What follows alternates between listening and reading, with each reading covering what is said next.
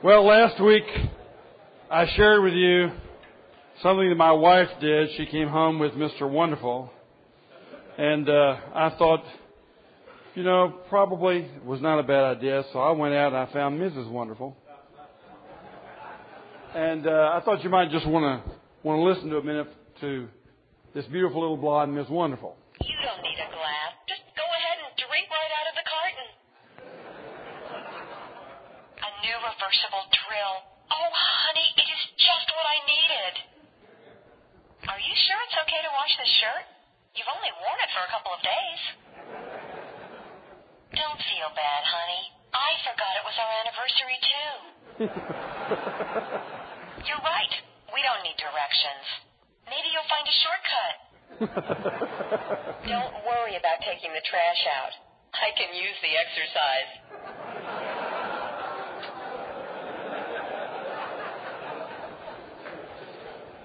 I'm just going to keep her in my pocket. That's great. Well, we've been looking at something in the Scriptures which suggests that God was telling a man that we know very well, a good friend of ours named Hosea, not to marry a woman like Mrs. Wonderful. He says, go out and marry a woman who's an adulteress. And we're saying, it doesn't make any sense. We've seen that it's the scandal of God's grace. His grace is absolutely scandalous. Any man in his right mind is going to be looking for Mrs. Wonderful. But God tells Hosea to go out and marry this woman who has had several partners, and that they would have children of unfaithfulness. And we saw that there were three of them. The first one was Hosea's son. The next two, we're not quite sure who fathered them. We know they're Gomer's children, but we don't know who the fathers are for sure. It may very well be that these were the children of her adultery. She's a mess. And then when we get to chapter 2, we see why he's telling him to do this. Because this is exactly what Israel has been doing to God. It's what the church has been doing to Him. He would, I'm sure, like to have Ms. Wonderful. But guess what? We ain't it. We tend to be adulterous. We disobey the law. We choose sometimes to follow other gods. We get allured by other ways of life. And there stands our husband, God Himself, saying, hey, Ms. Wonderful, come back. And so what God is introducing here through Hosea centuries ago was that the analogy between God and, or the analogy, the relationship between God and His people is analogized in the relationship between a husband and a wife. And the wife pictures us, and Hosea is picturing the Lord. The name Hosea, by the way, just means God saves. And it's the same name as Joshua or Yeshua, Jesus. So Hosea and Jesus actually have the same name. It just means God saves. And who does God save? Oh, He saves nice, clean, wonderful, obedient men and women, boys and girls. No, He saves people who have been unfaithful. And so that ought to make you guys feel really good. Me too. Telling you what, if it weren't for this grace of God, I wouldn't even be in this business. I wouldn't even bother to be a Christian. It would be a futile effort, be a futile enterprise if God is not in the business of saving the adulterous wife. Well, look what happens then in chapter 2, if you will. And the first words we're going to read in verse 2 say, rebuke your mother. Rebuke her, for she is not my wife, and I am not her husband. So you see, he's saying, you are the children of the adulterous wife. You're the children of an adulterous church, and you need to rebuke your mother. Well, I remember reading some years ago, C.S. Lewis said that, at times you do have to rebuke the church. But he said, it's kind of like rebuking your mother. Every once in a while, such a thing would have to be done, but woe to the man who enjoys it. And he was talking about these national days of repentance where many preachers just seem to have a blast out of rebuking the church. And he said there ought to be at least some sadness in it. Well, exactly, because the church is our mother. And here God is saying to Hosea, rebuke your mother. And so here we go. And he says, let her remove the adulterous look from her face and the unfaithfulness from between her breasts. Otherwise I will strip her naked and make her as bare as on the day she was born. I will make her like a desert turn her into a parched land and slay her with thirst. I will not show my love to her children because they are the children of adultery. Their mother has been unfaithful and has conceived them in disgrace. She said, I will go after my lovers who give me my food and my water, my wool and my linen, my oil and my drink. See, he's saying she not only is pursued by these idols, she goes after them herself. That's how bad she is.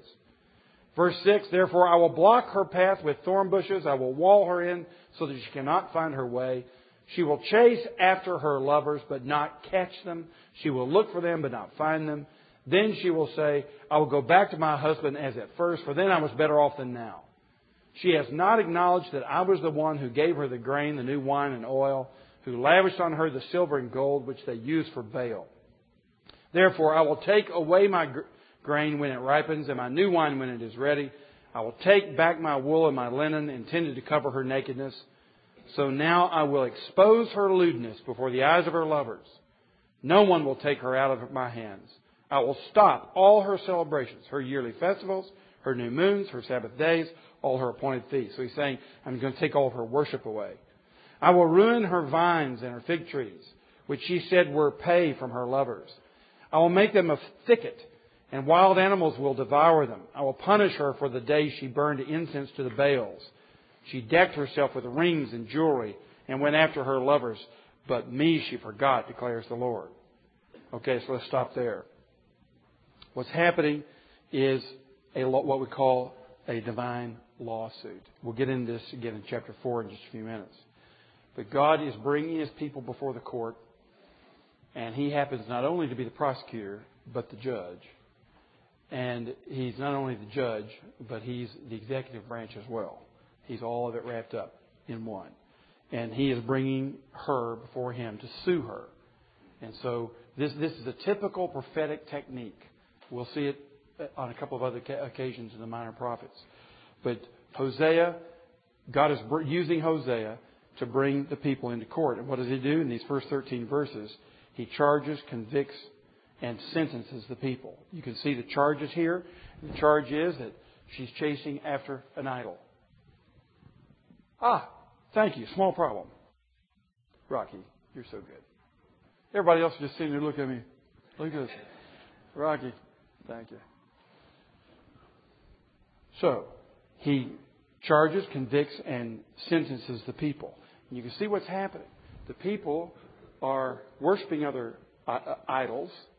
And here's basically what they're saying. They're saying, we still love Jehovah. We still worship Him too. But all the people around us, they're having these big festivals to Baal and Ashtaroth. And man, the parties are just great. And, we call it Mardi Gras. And we just go down and just have a big old time. And, everybody understands this is not my religion, to live in this kind of a lifestyle and so on. I just like to have fun with everybody. I just picked Mardi Gras as an example. There was the big party. And Baal and Ashtaroth put on great parties. And at their parties, things happen that a lot of men really like nakedness and sex and drinking and carousing. These were the big parties. So if you were just going to be a prude and be a Jehovah worshiper, you weren't going to have a whole lot of fun. So the people, they said, look, we're Christians. We worship Jehovah. We're Jews. We're real believers. But we just like to have fun with the other people too. We want to get along with our neighbor. And so they were really getting along with their neighbor. And they thought that it really didn't make that much difference. But when God puts the relationship in this kind of analogy, He's letting them see how it feels to Him. That it's not just that they had a little intellectual burp in their thinking. It's not just that they slipped a little bit one day. No, it's that they chose other lovers and they are denying Him as the husband and they are being adulterous to Him. And some of you have had this happen to you. And what does it do to you? It's absolutely devastating. You marry a woman who walks up to that aisle with you and tells you she's going to be a faithful and loving wife as long as you both shall live. And then you find her in the arms of another man. That's happened to some of you. And you know how that feels. And that's the reason God is intentionally using this analogy. He's bringing us into court and saying, you have committed adultery. So when we choose the ways of other gods, because we want to get along with people, or because we want to do what everybody else is doing, or because we just want to have some fun. What we're really doing is committing adultery against the Lord. It's very personal, and it's very offensive. And that's what's going on in this chapter. Then look at the weird sort of thing that follows up. We talked about this last time. We get these charges, convictions, and sentences, and then He's going to promise restoration. Look at the very next verse. Therefore, I'm going to allure her. I will lead her into the desert and speak tenderly to her. There I will give her back her vineyards and will make the valley of Achor a door of hope. There she will sing as in the days of her youth, as in the days she came out of Egypt, and so on. And the earth will return its grain and its wine. And if you look at verse 23, I will plant her myself in the land. I will show my love to the one I called not my loved one. I will say to those called not my people, you are my people. And they will say, you are my God. Beautiful restoration. So we have a child named No Mercy. We have a child named Not My People. And He says, now you're going to have mercy and you're going to be my people and I'm going to be your God.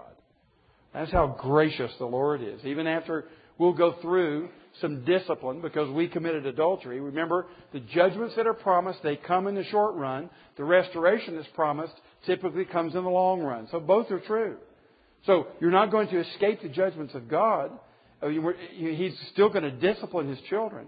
And for those who have professed their faith in the Lord, but really don't trust in the Lord, they just did it as a social convention. A lot of people do that. I did that. At one point in my life, I joined the church as a social convention. Well, what happens is if I continue to commit adultery against the Lord, never really give Him my heart and receive the forgiveness of Christ, not only will I be disciplined, I could be destroyed forever. So those who are signing up, as it were, in the church and professing their faith for Christ, but in Christ, but have no intention of following Him, you better watch out. It's really a dangerous place to be. Because God will often purge His people of the hypocrisy that's in the church. And then for those who do believe, who have put their trust in Christ and have received His forgiveness, they will certainly be disciplined. And nobody likes to be disciplined. The Bible says that, but the Bible also says a good father always will discipline his children. Now, last week, you may remember, we discussed the fact that what a prophet does, including Hosea, is he doesn't dream up some new standards that God wants to apply in his age, and he doesn't dream up new solutions. He will go back to the Pentateuch. He's a Bible-thumping evangelist. He will go back to the Pentateuch and simply remind the people of what the law of God says, and he'll remind them of the blessings and curses that are in the Scriptures of his own day. And so look with me for just a moment at the curses and blessings in Hosea 2. You have these listed in your paperwork there. But look at these curses. Stripped naked, right out of Deuteronomy 28.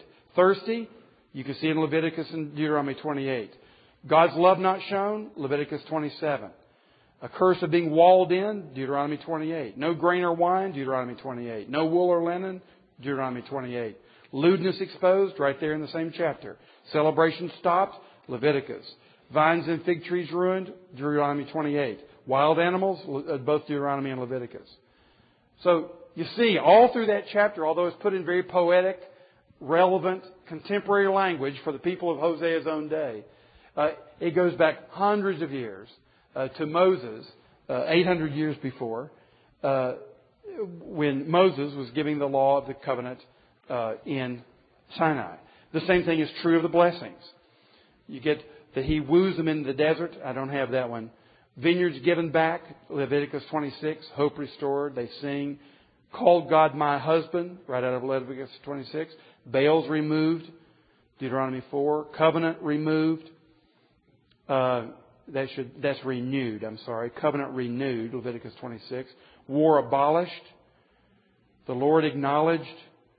Skies, earth, grain blessed, and God's love will be shown. All of that is out of Leviticus and Deuteronomy. So this gives us a hint for our own day. What is really needed is not so much innovation, but what is needed is also not just status quo. What is needed is a radical change based on the ancient truths that have been revealed thousands of years ago. So we don't need some innovation.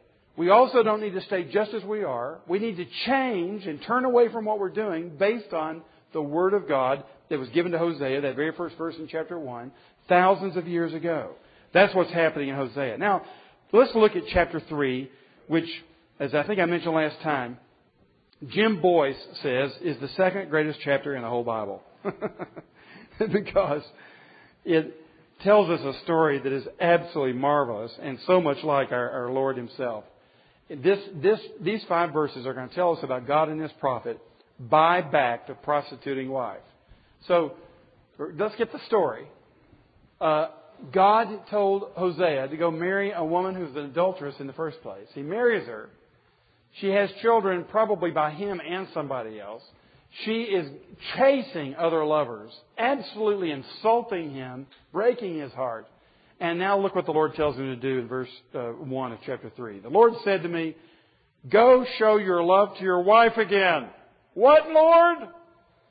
Though she is loved by another and is an adulteress, love her as the Lord loves the Israelites, though they turn to other gods and love the sacred raisin cakes.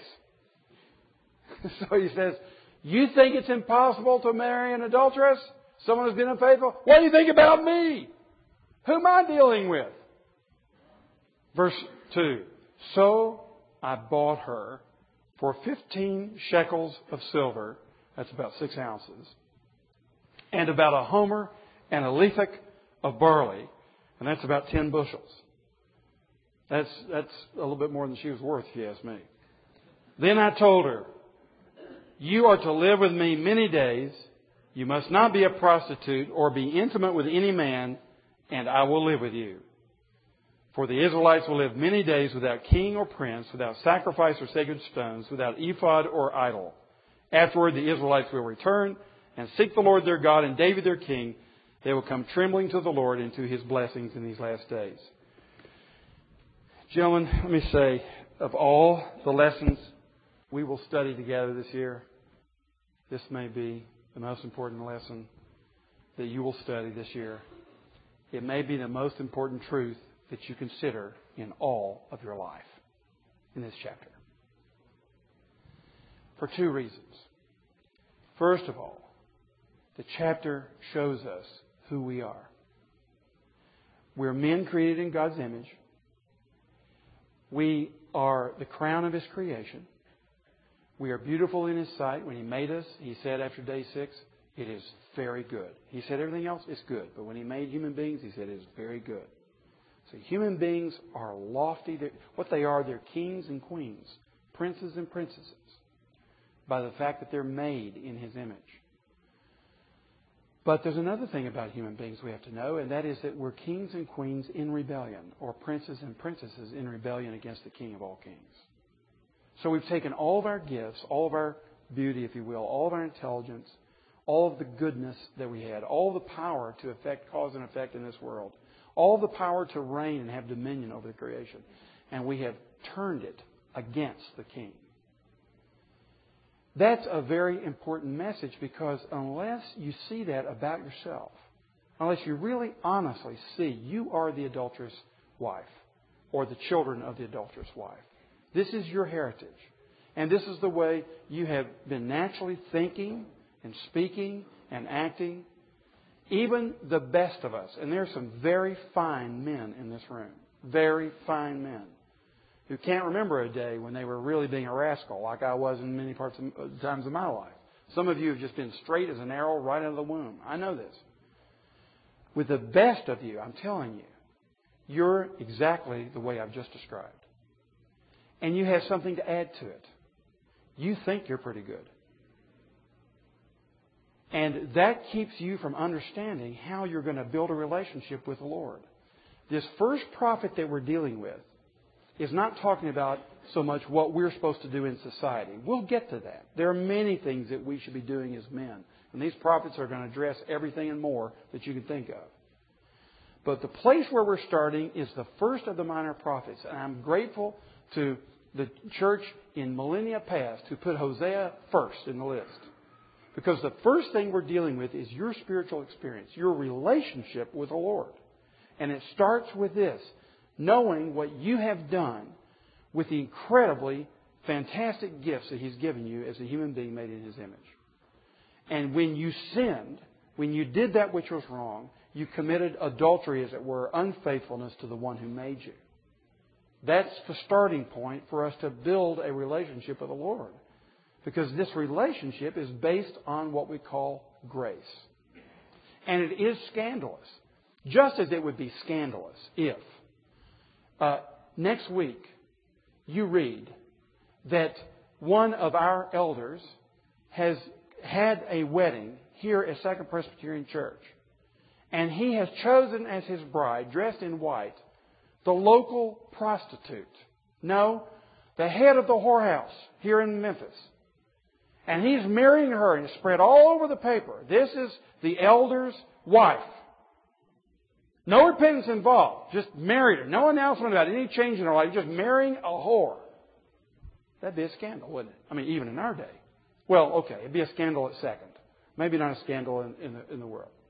But it would be a scandal. Well, I think it'd be a scandal at second. I don't know. That would be a scandal in most of our churches.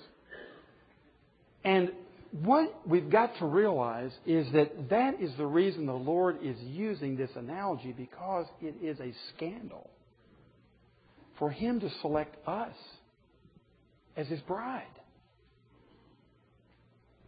And so often we think, this is a good deal because I'm getting a lot out of this relationship with God. He is too. I mean, He gets me after all. Another spokesman for Him. And, after all, I do have some influence. People do listen to me, we say about ourselves. This is not a bilateral deal. It's a scandal. Among all the moralists in the world, it's a scandal. And let me tell you something. I'm quite convinced, because Paul says something, he alludes to this in Ephesians chapter 3, that the angels are scandalized. We're told that they look in wonder at this salvation. I think they're looking over the parapet of heaven and saying, "What? Jesus, no! Can't you find somebody else to marry?" I think it is heaven's scandal too. So let's realize how we got into this in the first place. Not because we're marrying an equal partner. Not because we're equally yoked. We're not equally yoked. It's a scandal. That's the first thing in developing your relationship with God. And some of you maybe have been around the periphery of the gospel and been around the periphery of the church, and you've been involved in a few things and tried to help out and be a good citizen and be a faithful member of a church somewhere, or kind of participate, make some offerings every once in a while, and live a good life. And I commend you for that. I think that's good. But that's not what Hosea is talking about. Hosea is talking about, if you want to enter into the essence of this whole thing and get from the perimeter down to the core, get from a hat-tipping relationship with God to one where it's really intimate, then you're going to have to start with a knowledge of yourself and enter into this scandal. And hey, look, I know it's painful.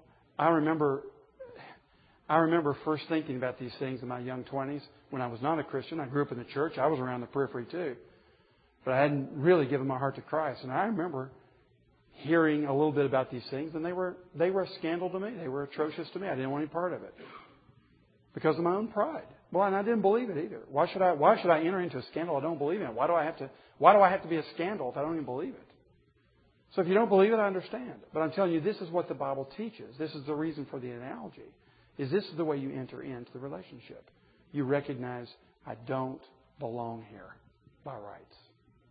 What I deserve is to be held up before God and all the angels as an unfaithful, whoring person that I am in my mind at least. And some of us have done those kinds of things even physically.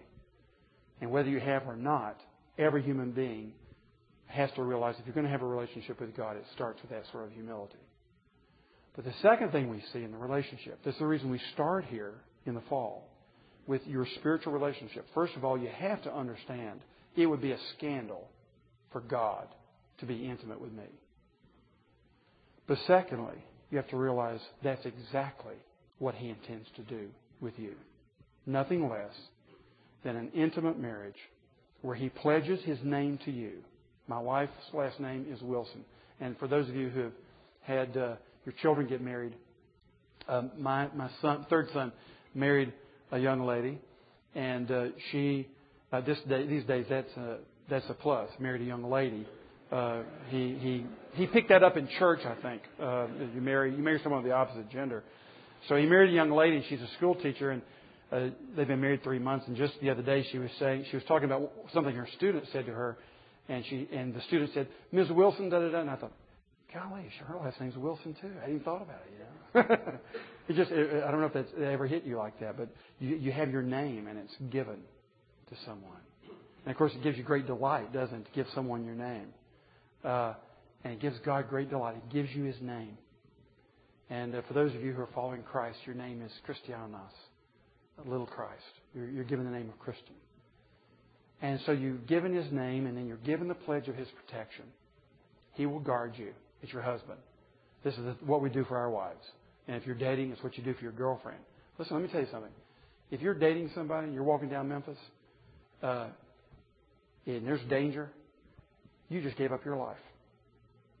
When you took that woman out, you pledged to her and her family that you'll protect her with your life. Do you realize that? Men sometimes intuitively know this, but if you take a woman under your care, you have just then risked your own life to protect her. If you marry a woman, Paul says it, you give your life for her. So you are laying your life on the line. And you know, I remember one time traveling through the streets of New York back in the days when it wasn't so safe, and I had my wife with me.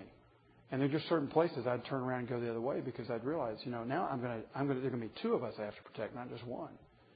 And so, if you're in a place of danger, you realize your life is on the line. You may as well get ready to give it up to protect that woman. That's the honor of being husband. The word husband means to care for a vineyard. You husband a vineyard. You take care of it.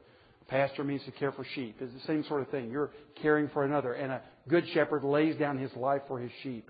A husband will lay down his life for his wife. And that is what God did for you. He takes someone who is a scandal and brings you into an intimate relationship with Him. And He's the one who pays the price for it. Let's take a look at it and you'll see the analogy. This is way before Jesus Christ comes on the scene. This is 800 years before Christ. It's actually showing us the analogy of the nature of the relationship between God that's always been there from the Garden of Eden when Adam and Eve fell. First of all, look, there's a price to be paid, and it is paid in verses 1 and 2. He says, go show your love to your wife. Love her as the Lord loves the Israelites. So verse 2, I bought her. He paid for her. And so why did He pay for her? Because she had been sold to other men.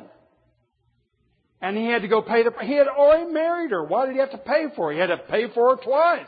He had to take her the first time to be His wife and protect her and provide for her.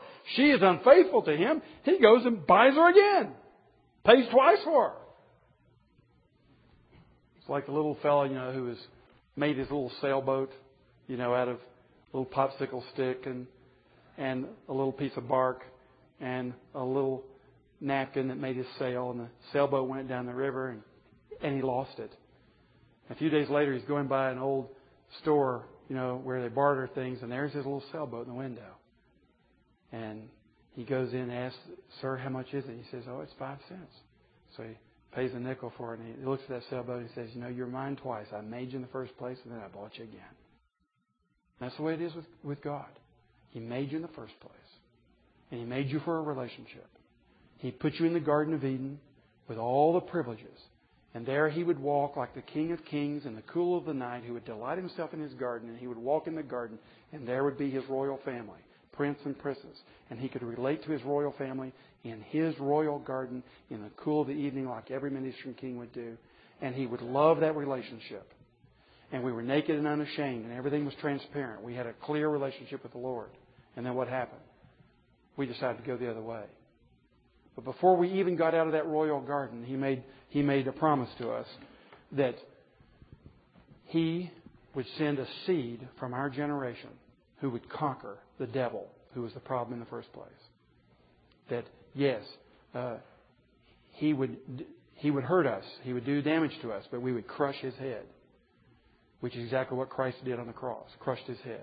So from the very beginning, when we were unfaithful, God made a plan to get us back. And so we're His twice. He made us and He redeemed us. So the price is paid. Secondly, the path is laid. In verse 3, you noticed that He says, He told her, you are to live with me many days. You must not be a prostitute or be intimate with any man, and I will live with you. You say, what good's that going to do? He told her the first time. Look what she did. I tell you what good it does. She's lived a rough life. She's realized that you can try to have intimacy with other people through drunken, carousing, sexually illicit relationships. But it's not really love. It's abuse. And she had to learn the hard way. And there's some guys in this room who've had to learn the hard way. That when you go that way, contrary to what you know is in your conscience to begin with, and secondly, you find it confirmed in the Bible, there's an empty place to go. It has some short-term pleasure, and that's the problem with it. It is alluring because it has short-term pleasure. But in the long run, it's empty. And you know you've been used as a prostitute. And that it's not satisfying, and it does not fill your soul. So this is what good it does. God shows you that He gives you a second chance, a third chance, a 10th chance, a 1,000,000th chance. God never runs out of chances of people who sincerely turn to Him from their idolatry and going the other way. He's always there. You may be faithless, I may be faithless, but He, says Paul to Timothy, is faithful. And He is loving and forgiving. And this scandalous story that seems impossible to us. What man would do this? Only a man under direction from God to picture how God treats His rebellious children. That's the only man who would do it. And Hosea only did it because the Lord told him to picture His love for His people. And so what you get is, you come back to the Lord, and He doesn't say, okay, so you've been out there having a little fun, have you? All right, we're going to put you up in the tool shed. And you're going to sleep on the concrete. And we want you to work from sun up to sundown. And when you have finally shown that you mean business in coming back, then we'll think about letting you live in the house and restoring your privileges. That's the way I'd do it. It's not the way the Lord does it. He says, I love you. And I'm going to put trust in you. And here, let's take the high road right from the beginning. Okay, you've come back. And I assure you I love you. And I pledge myself to you as husband. And here's the way we ought to live. Just be faithful to me.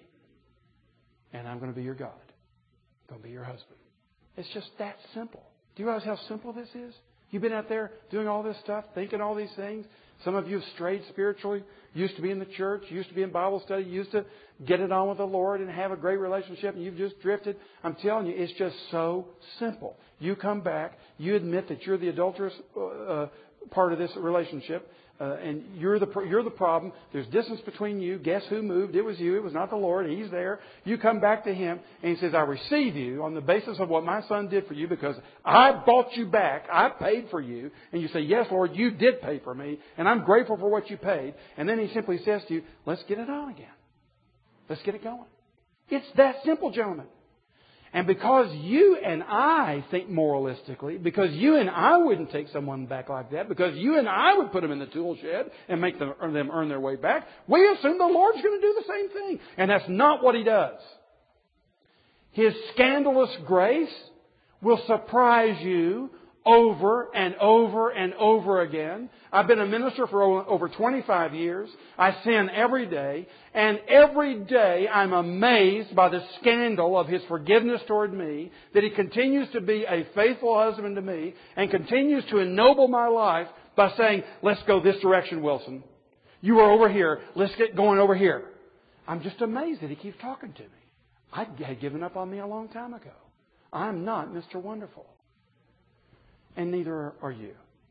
So this is the scandal of the relationship, that we own who we are and we believe who He is. He really is this gracious. So He lays the path. And the path is laid and the plan is made. And what is the plan? The plan is this. That you have lived many days without king or prince, without sacrifice or sacred stone, without ephod or idol. Or rather, that is what you will do. And you will face hard discipline, as has been mentioned here. But then in the last days, you will return to Him. You will seek the Lord. You will seek David. And you will come trembling to the Lord and to His blessings. This is the plan. It's already laid out. You don't have to dream it up. If you come to the Lord, you're going to return. You're going to seek Him. He's going to be the delight of your heart. You're going to seek David, which of course is the Lord Jesus Christ Himself, the Son of David. You're going to seek Jehovah and His Son, the Lord Jesus Christ. And you're going to come trembling with joy and reverence to Him and to His blessings. That's the plan. It's already laid out. You already know what you're going to do if you come back. It's right there for you. If you want to come back this morning, you screwed up yesterday. You want to come back this morning, there's the plan. He's already paid for it. The price is paid. The path is laid. You're going to belong to Him. The plan is right there. Real simple. And so you have 8 centuries before Jesus Christ, a really simple plan. Now, let me just share with you a story that Chuck Swindoll told years ago that to me kind of summarizes this whole idea of grace, and then we'll look at these next chapters. Swindoll puts it this way. He says, what if, by some great tragedy, someone took your daughter, your little girl, 6 years old, and abused her in every way imaginable, and then sliced her up and buried her sliced body? And then about a month later, they apprehend the man who did this. And they throw him in prison. And at his trial, you're thinking, I've really got 2 choices here. I can try to take a weapon in my hand in the courtroom, take that knife out, and stab this man until I kill him with my own hands for what he did. Or I can let the system handle it through the civil justice system, criminal justice system. So Swindoll says those are the 2 choices you're usually faced with. Are you going to look for some way to wreak personal vengeance for what someone did to your little girl? Or you can hand it over to the criminal justice system. But Swindoll says, what if you did this? What if you went to see this man in prison yourself? And you walk down that hall with all those iron doors, and you come to his cell. They let you in and close the door behind you, and there you are, just you and him. And you sit down with him, and you tell him that you forgive him. And then you adopt him as your own son. Swindoll says that is grace rather than justice. And that, my dear friends, is exactly what God did for you.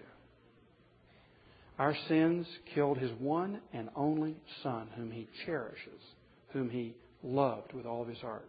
And my sins put Him on that cross. And God, obviously, if He were like me, would turn to justice with His own hands. That's what I would do.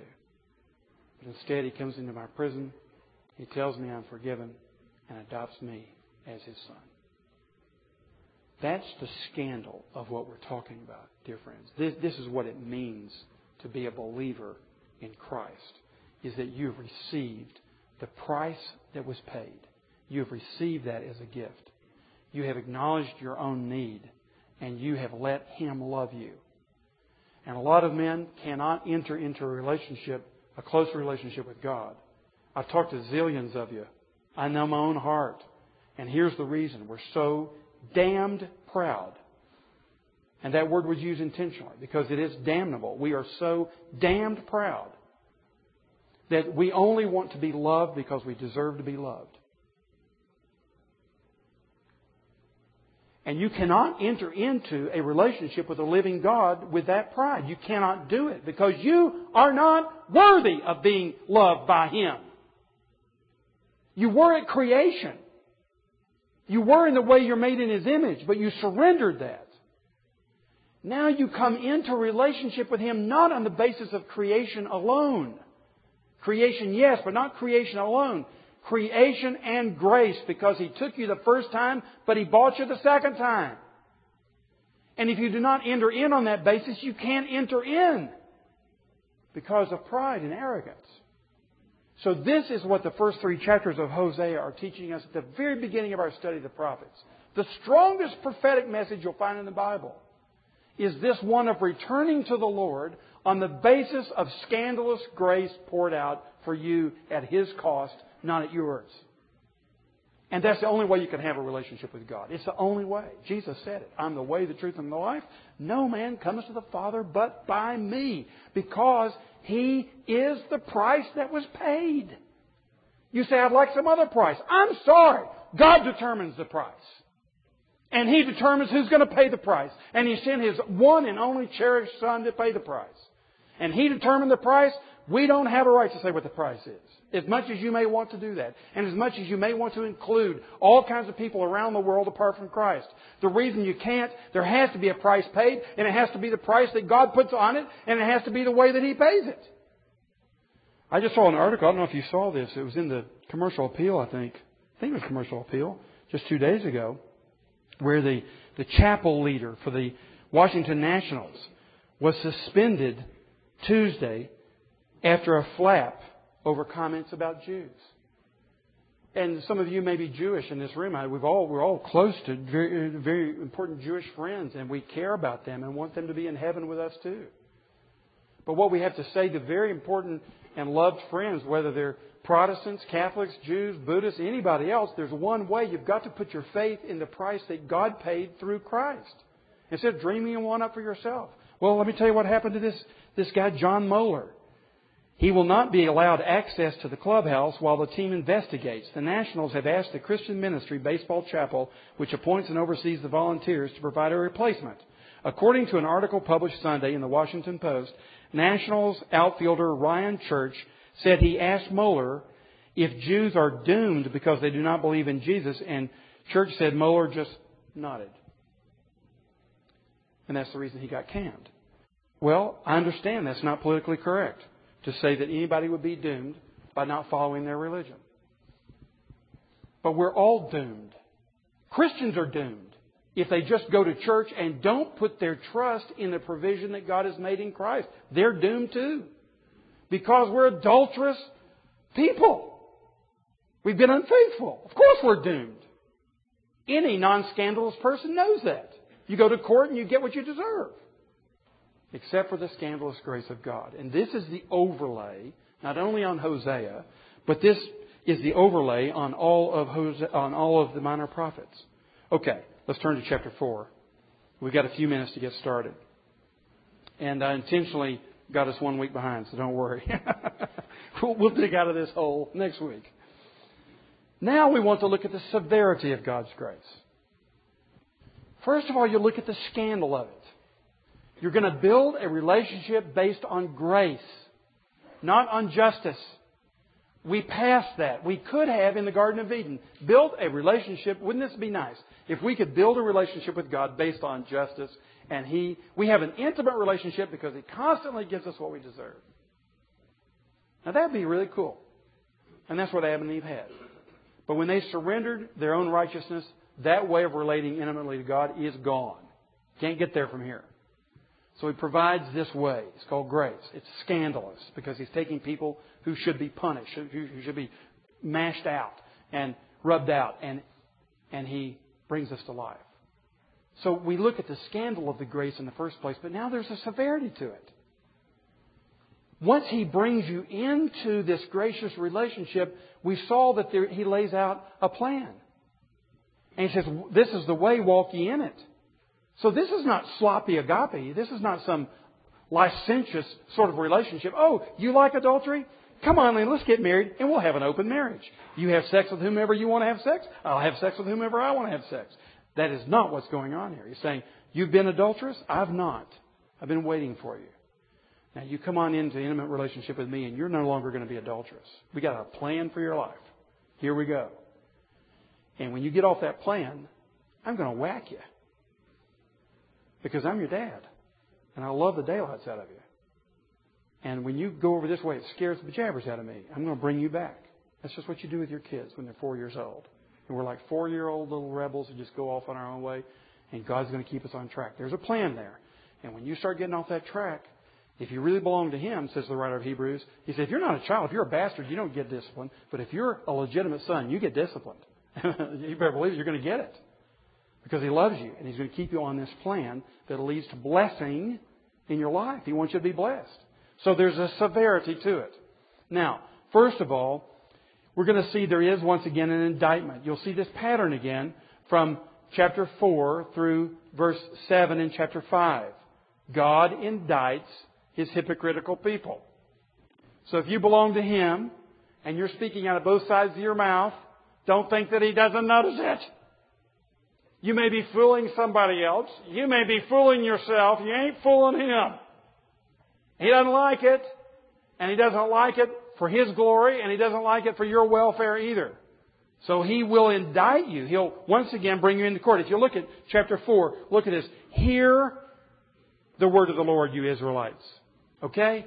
And if you look at chapter 5, verse 1, He likewise says, Hear. Hear this, you priests. Now this word hear, we won't go into it, but it'd be kind of like this. You know, before the judge comes into the courtroom, hear ye, hear ye. That's it. So this is an announcement. The judge is convening court. Hear ye, hear ye.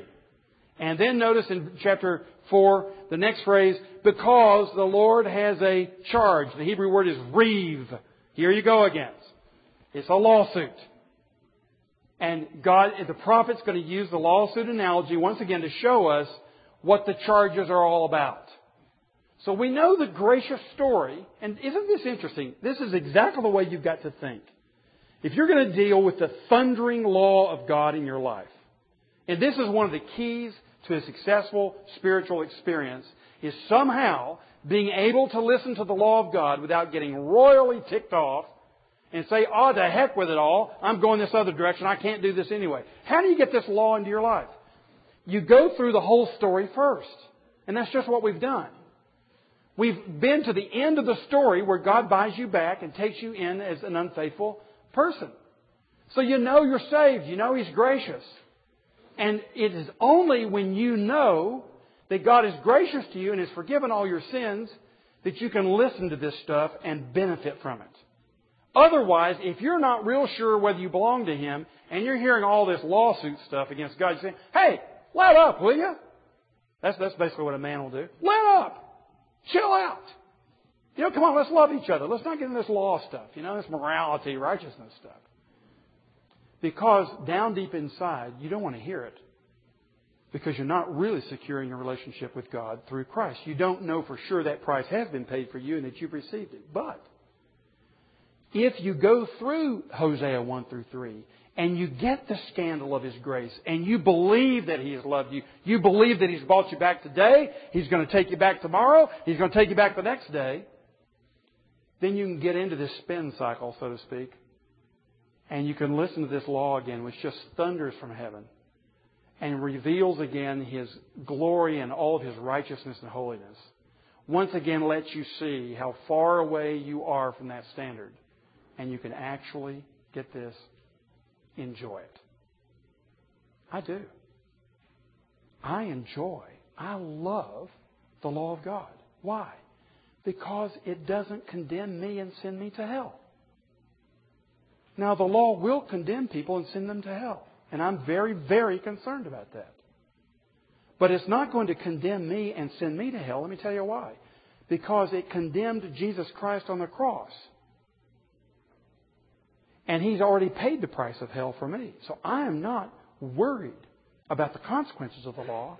What I am is I'm concerned about the glory of God in my life. If He's done this for me and He loves me so much, I've been won by love. You see in chapter 2, He says in verse 14, I'm going to take you and woo you in the desert. I'm going to win you. I'm not going to just pay the price. I'm going to get your heart. And that's what He's saying to you. He's not just going to pay the price in Christ. He's going to get your heart. And when you know that He's got your heart, is when you know you can listen to this lawsuit and have His glory and His holiness and His righteousness revealed. And it spurs you on instead of sending you down. Because that's when you know that He has paid the price for you and you're free of it. And now you're ready to hear of all His holiness and of His pleasure for your life. Knowing you're not going to fulfill it perfectly. But also knowing that you have every intention of giving it your best shot. That's the reason that you've got to get the whole story first. That's the reason that Hosea, in giving us this prophecy, just like an orchestral overture, he gives us the overture which plays a little bit of all the pieces first. And then you go back to the beginning of the symphony. So you have an overture. And 1 through 3 is the overture. You're saved. Chill out. Don't sweat it in terms of your own condemnation. But now listen to the law of God. He's a holy God. The Father who loves you and has taken you back over and over and over again is perfect in His righteousness. And He wants His perfection to be revealed with His sons. And so having been won by His love, now let's go about the Father's business. And the only way we can do that, as we'll see next week and the weeks ahead, is by listening lovingly to the law of God. Let us pray. Father, we thank You for this wonderful overture, which is the story of Your scandalous grace for us. And we acknowledge that if we were building a relationship with someone else, we would do it by law. Quid pro quo. Justice. Dealing with our neighbor as we would want to be dealt with. And all the other ways in which we develop relationships. But Lord, You've broken all the rules. And You have scandalously bought us back. And even though we continue to fail, You have entrusted Your word to us. And we pray that as we go through this day and through these studies in the weeks ahead, we will listen, having been won back and having given our hearts to You anew and having known that You'll forgive us and love us and adopt us. We now, Lord, would listen. What do You want us to do? And may we be men like that throughout this day and this week. We pray in Jesus' name. Amen. God bless you guys.